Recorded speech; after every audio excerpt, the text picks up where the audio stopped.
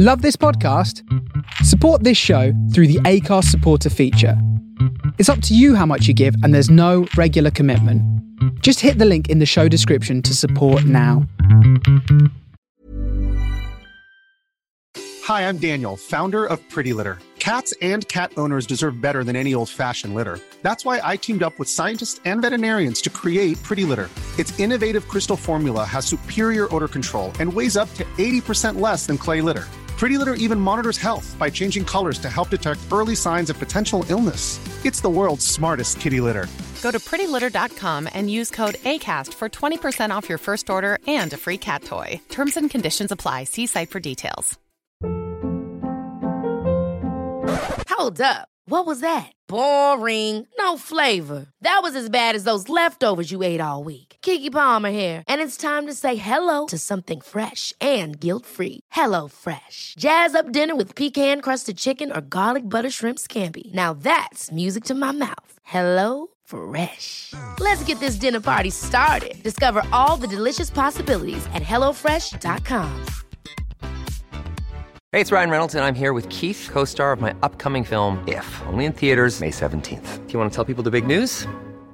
All right, I'll do it. Sign up now and you'll get unlimited for $15 a month and 6 months of Paramount Plus Essential Plan on us. MintMobile.com/switch. Upfront payment of $45 equivalent to $15 per month. Unlimited over 40 gigabytes per month. Face lower speeds. Videos at 480p. Active Mint customers by 531.24 get 6 months of Paramount Plus Essential Plan. Auto renews after 6 months. Offer ends May 31st, 2024. Separate Paramount Plus registration required. Terms and conditions apply if rated PG. Hey guys, and welcome to another episode of Creative Source with Andy Osho. That's me, your host. This is a podcast about creativity for creatives. Doesn't matter where you are on your journey, whether you're a pro or just starting out, whether you're returning, this is the conversation for you. We've talked about rejection, your creative hustle, and this week we're talking about criticism. Thank you everyone who's shown some love on Patreon. If you want to join in and show some love too, then just hop onto patreon.com/Creative Source with Andy Osho. And there's several tiers that you can sponsor this podcast with. And every single penny is so appreciated. All right, let's get into today's topic. So criticism. And I kind of broke this down, I think, into, hang on, let me see. One, two, three. Basically 4 categories. I've broken this down into 4 categories. And the thing is with criticism is it's something that as an artist, you are destined to have to contend with. And so I think it's an important topic to discuss like early doors. So the first of the 4 areas that I broke it down into was your inner critic.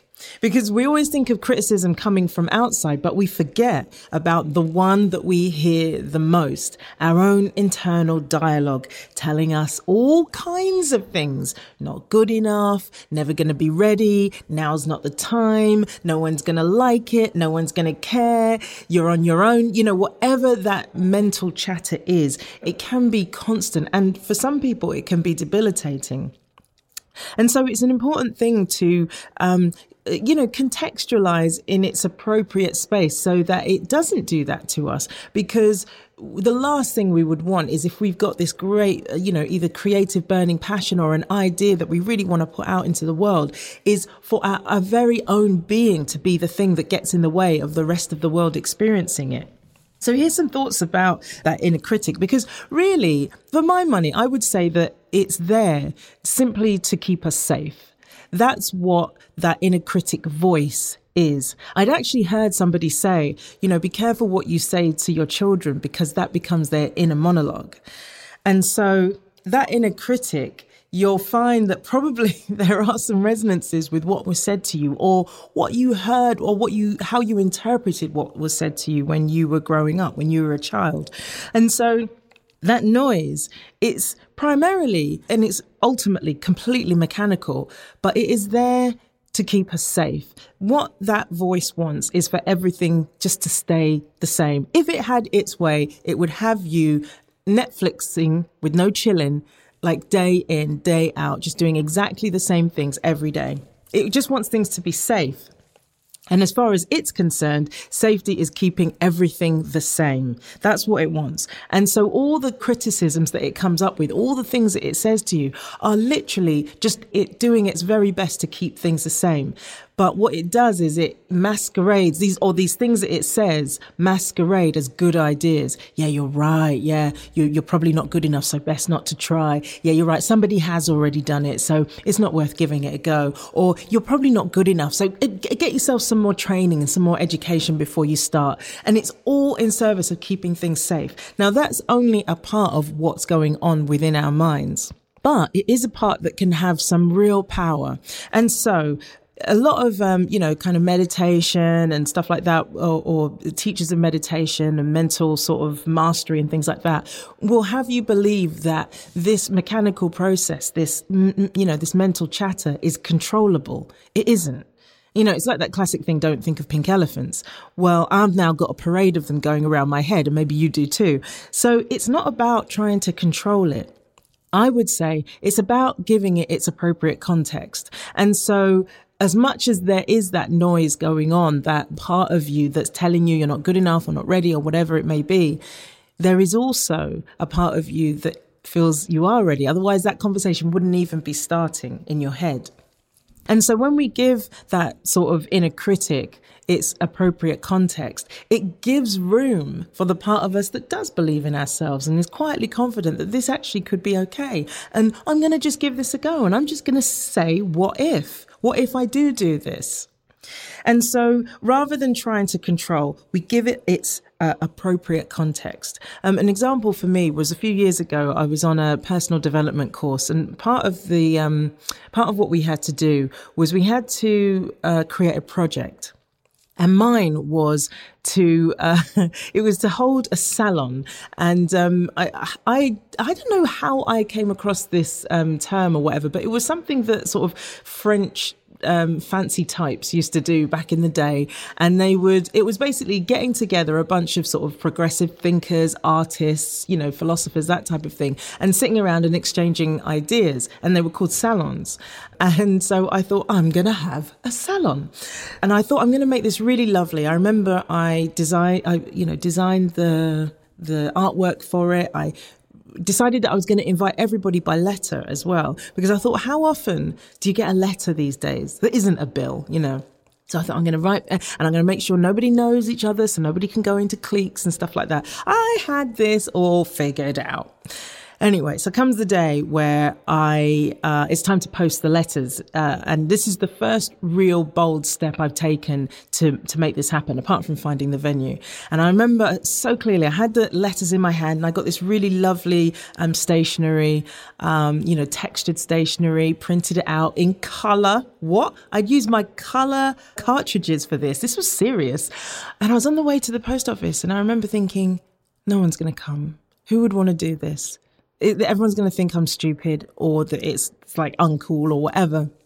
And there was a strong urge to turn back. But I remember just keeping on going and walking to the post office or the letterbox or whatever and posting those letters and feeling so different on the other side of having posted those letters, because it was almost like I'd made a declaration that this is going to be, this little event is going to be. And it was really lovely in the end. It was like, some people couldn't make it, but a lot of people came and I arranged for gifts for them. And David Oyelowo, the actor, he came and he gave a talk, and so, there was somebody who was sharing their artwork. It was just a really lovely event. But there was a version of the outcome of this that would have been it not happening if I'd listened to that inner voice. So I gave it its appropriate context of it not being the sort of dominant factor, it not being the deciding factor of whether this thing was going to be or not. And that allowed it to be, but it didn't negate the voice. Because the voice isn't not us. It is us. It is us. It's just a part of us. It isn't all of us. But sometimes I think we can allow it to completely consume us to the point where we do believe that's all we are, is this yakking away going on in our heads.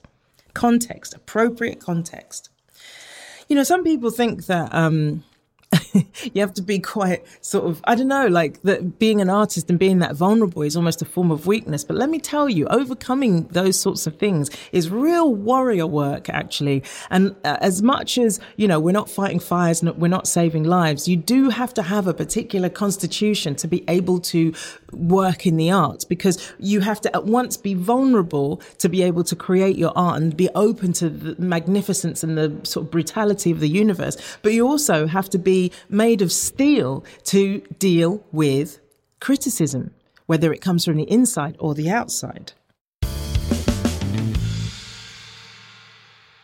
Let's hear a little of what you guys think. So once again, Gwennifer has come through. She's so good at coming back with like really great thoughts and comments to share on all the topics, actually. And I feel like, Gwennifer, you're in like a really important part of your creative journey, because I can feel that you're thinking a lot about the things that I'm talking about in the podcast. But you say your opinion is that there are two different types of criticism: one that's just said because of jealousy or a dislike, and the other to improve you. So it's hard to find out which is which, but the first should not be taken too seriously, and the second is actually just helping. So I would consider thinking about them a bit. So the only problem for me with these are accepting that my original work wasn't perfect, and my ego just has to be quietened so that I can grow. So how do you differentiate, Gwennifer asks, the good criticism from the bad? And how do you quiet the ego so that you're ready to change what you've been criticized about? Really good question. So, I mean, it is hard to know at the end of the day what is jealousy and what is real, because someone can give a good critique, but it's being fueled by their jealousy. That's some twisted stuff, and so that is quite hard to reconcile. How do you differentiate one from the other? So I say, rather than worrying about is this jealousy or is this good criticism, is the question really to ask oneself is this useful? If I think about what this person has suggested or is saying about my work, if I action what they're proposing, or if I start to sort of unpick what I've done and create based on what they're suggesting, will it improve what I've done? Will I feel I've improved something? And also, there is something to be said for really evaluating where they are in their progress. You know, do you know what I mean? I'm trying to say this delicately, but basically I'm saying, look, if someone's never written anything, are they really in a position to critique your writing? If someone's never painted, what facility do they have to appraise your work? It's not to say they don't, because it's like, let's say, for example, somebody's been an art critic, right? And you ask them to appraise your work. Obviously, they've got they may not have ever painted, but they do have a view into the world, and they will know what sells, for example, or what's popular. Now, does that mean they know what's good or what you should create? Not necessarily, but they do have a professional expert window into the world. But if you're just asking some Joe, then it's not that you disregard what they say, because everyone's opinion, you know, it can be valid, but it's to say you have to appraise the value it's going to be to you. So not the value of someone's opinion, but the value to you.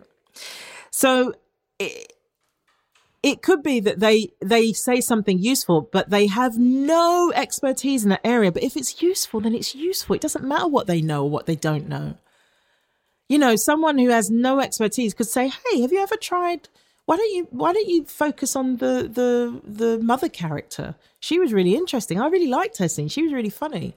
And you go, "Oh my God, I've never thought of that." Because you're so, you know, you might have been so set on like how your idea is going to open out that making the mother front and center never occurred. That person doesn't know about screenwriting. All they know is that they enjoyed that character. And if that changes your script for the better, or whatever project you're working on for the better, then the advice was useful. And that's it, isn't it? Is it useful or is it not useful? And if, the jealousy bit, that's on them. If that's where they're coming from, then that's something to reconcile in their own hearts. You needn't worry about that. All you need to worry about is whether it was useful for you or not. And then your second question about how do you quieten the ego? You may not be able to.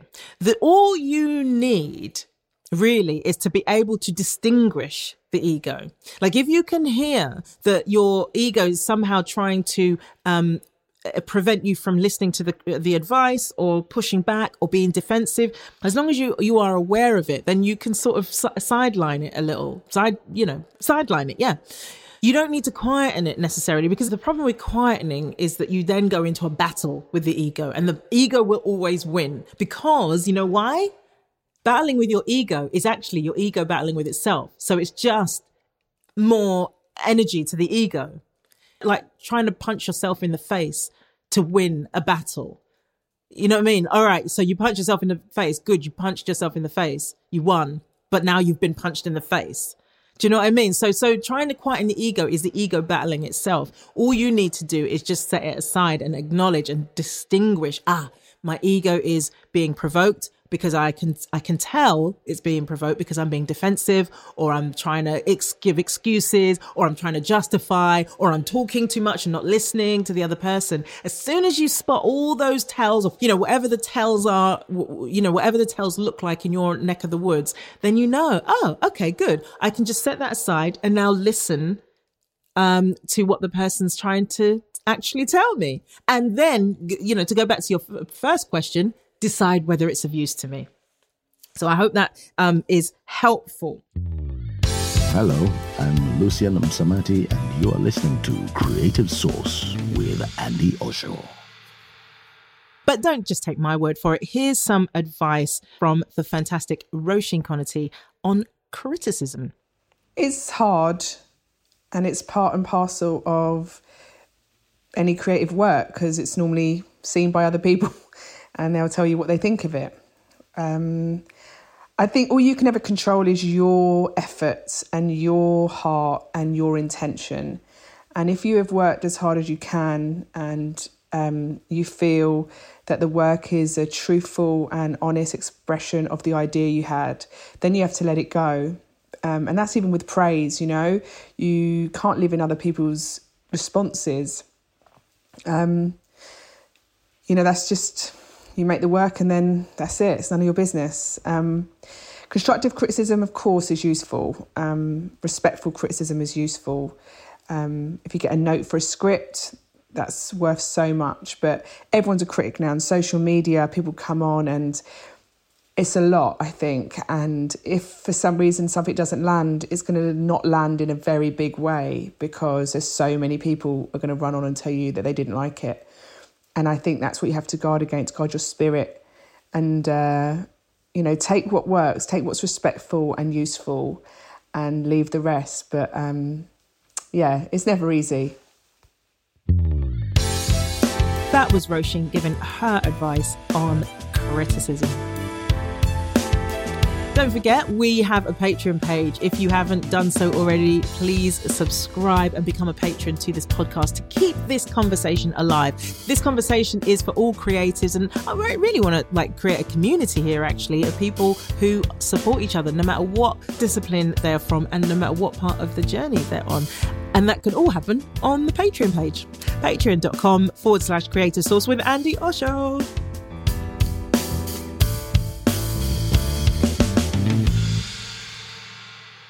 So once we've given our inner critic its appropriate context, what next? Well, let's assume that we've got over that hump and we started to create. Now, in a lot of fields, not all fields, I should imagine, but in a lot, actually, you know what? I might stick my neck out and say all fields. There comes a time when your work needs feedback. And so this could be the next wave of criticism. Now, I noticed that like in the previous episodes, and probably going forward, this will be the case, that I'm going to reference worlds that I know, like the stand-up world, writing, acting, that type of thing. So forgive me if I'm not talking about your specific discipline, but I hope that a lot of what I'm saying will still be applicable. So particularly with screenwriting, so this is something I know a lot about is receiving feedback. The first place you're going to probably want to go to are your peers. Either they're going to be friends or they're going to be friends who actually work in that field. So with screenwriting, you're often asking friends, would you have a look at this script? Let me know what you think. And you ask them for feedback. So this is the sort of next tier. This is the first tier of like external feedback coming back into you. And I actually think that if one is unwilling to do that, if that sends shivers down your spine, that is an alarm bell. That tells you know something about the work that you're sharing that you're not willing to admit. Because if you don't want your friends to see it, who may be peers who are professionals, or they may just be friends who work in other fields, if you don't want them to see it, why on earth would you want the rest of the world to see it? So as awful and uncomfortable as it can be sometimes, it is really important to be able to gather peer feedback, because it's a friendly audience. And the good thing is it's not yet out in the field. It's not out there in the world for professional, decision makers and stuff to critique or to reject or whatever.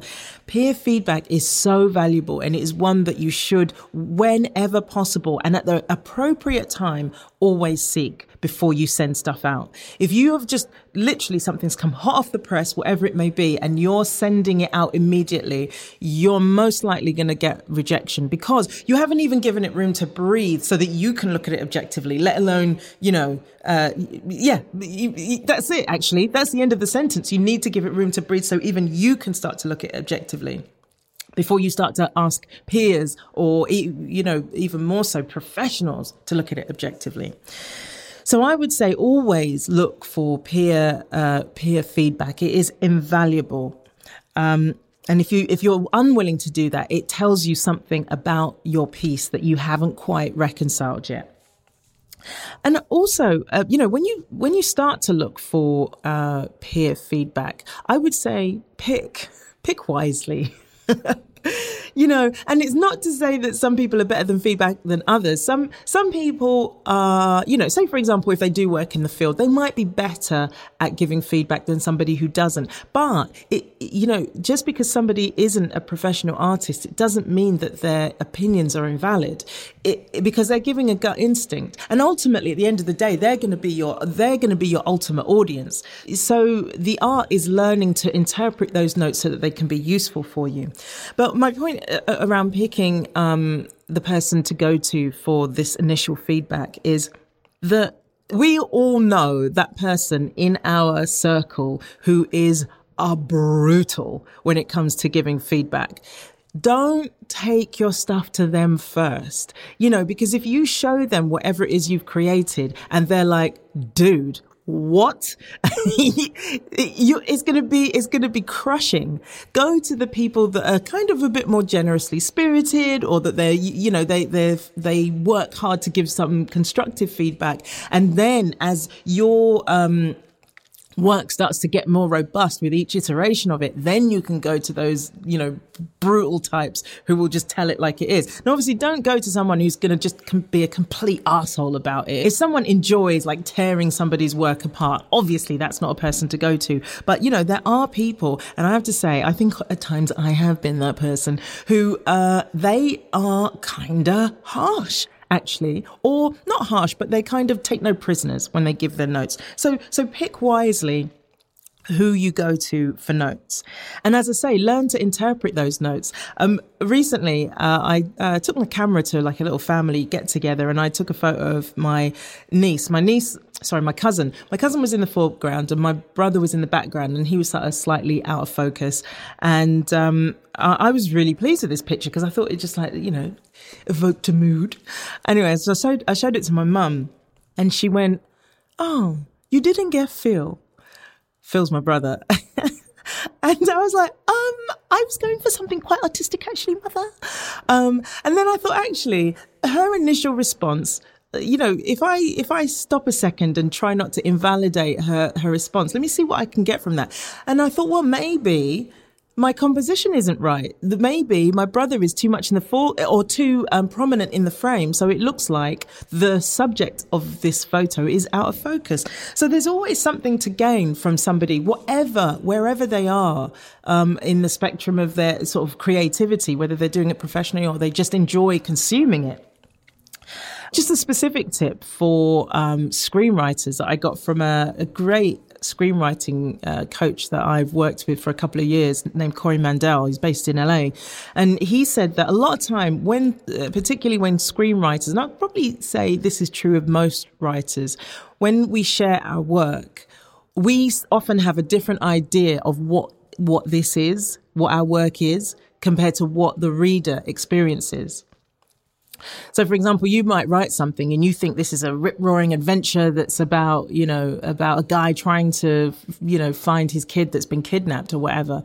And the person reading it might go, oh, no, I thought it was a guy trying to reconcile whether he wanted to have children or not. And you're like, what? Where did you get that from? But the point is that often when writers write something, the reader experiences something different and we can't get why nobody's seeing our vision. So his suggestion was to ask questions rather than ask for feedback. So basically interview your whoever is giving you feedback. So who did you think the main characters were? Even that sounds like such a basic question, but even that, if you think your main character is Mark and Ade, and your reader comes back and says, oh, I thought Simi was the main character. Which one is Mark again? That tells you something about Mark's characterization and his prominence in the script. So his advice was to interview and that means that they don't have to spend so much time having to write up loads of notes as well. So if you give them your script, your screenplay, or, your play or whatever it is, and then afterwards you have a conversation with them, what did you think this was about? Who was the antagonist? All those sorts of things. You'll discover what's actually on the page as opposed to what you think is on the page. So that was just a little tip that I got from that writing coach. The other thing as well with regard to peer feedback, and if you write, and particularly if you write screenplays, you would have asked for feedback and probably been asked for feedback quite a lot. One thing to remember is to be compassionate.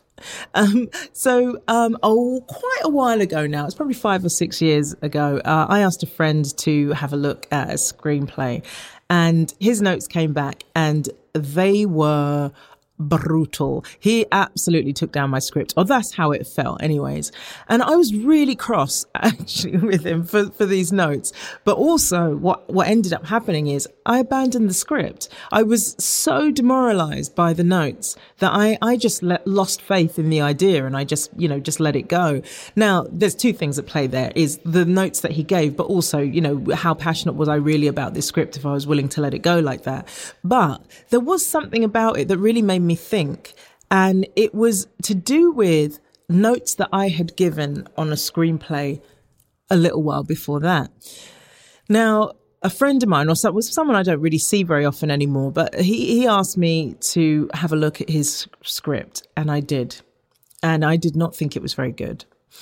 And I went to town telling him why not. I was almost enjoying how terrible it was and telling him how terrible it was in a sort of perverse way.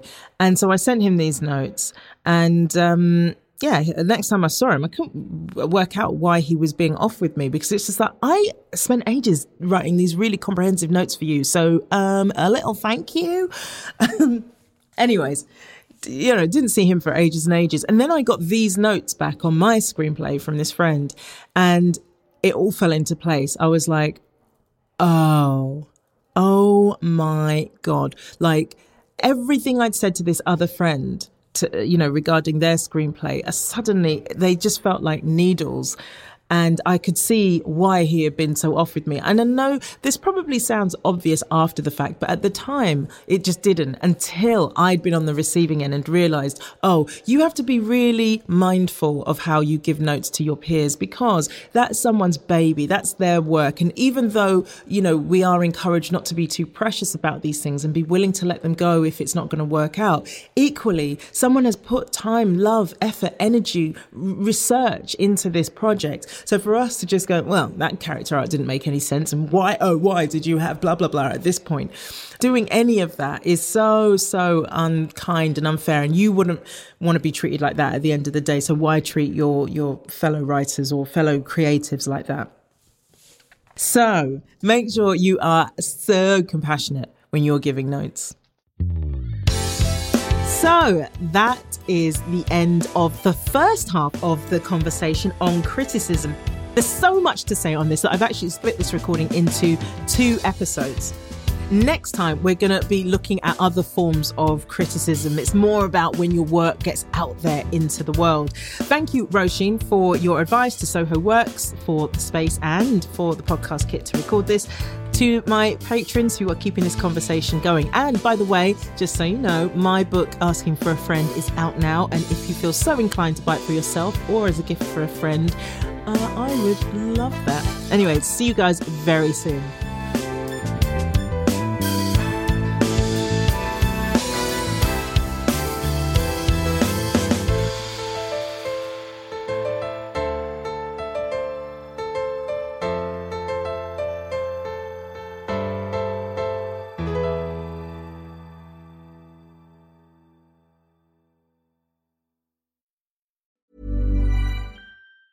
Ever catch yourself eating the same flavorless dinner 3 days in a row?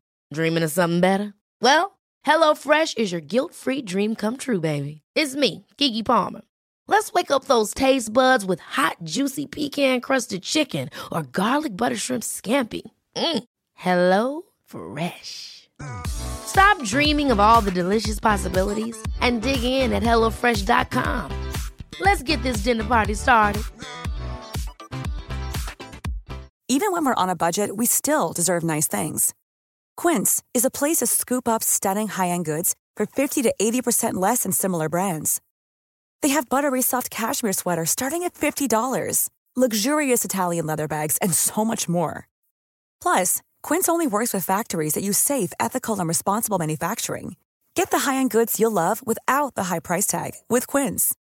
Go to quince.com/style for free shipping and 365-day returns. Imagine the softest sheets you've ever felt. Now imagine them getting even softer over time. That's what you'll feel with Boll & Branch's organic cotton sheets. In a recent customer survey, 96% replied that Boll & Branch sheets get softer with every wash. Start getting your best night's sleep in these sheets that get softer and softer for years to come. Try their sheets with a 30-night guarantee. Plus, get 15% off your first order at bollandbranch.com. Code BUTTERY. Exclusions apply. See site for details. I hope you enjoyed that episode of Creative Source. If you're looking for more support with your creative journey, I'm offering one-to-one online mentoring. Perhaps you want to launch a project but don't know where to start. Maybe you've got stuck around a certain issue, need some advice, or just want to bounce ideas around. Whatever it is, I'm here. Just hit the Patreon link in the show notes or go to patreon.com/Creative Source with Andy Osho to find out more.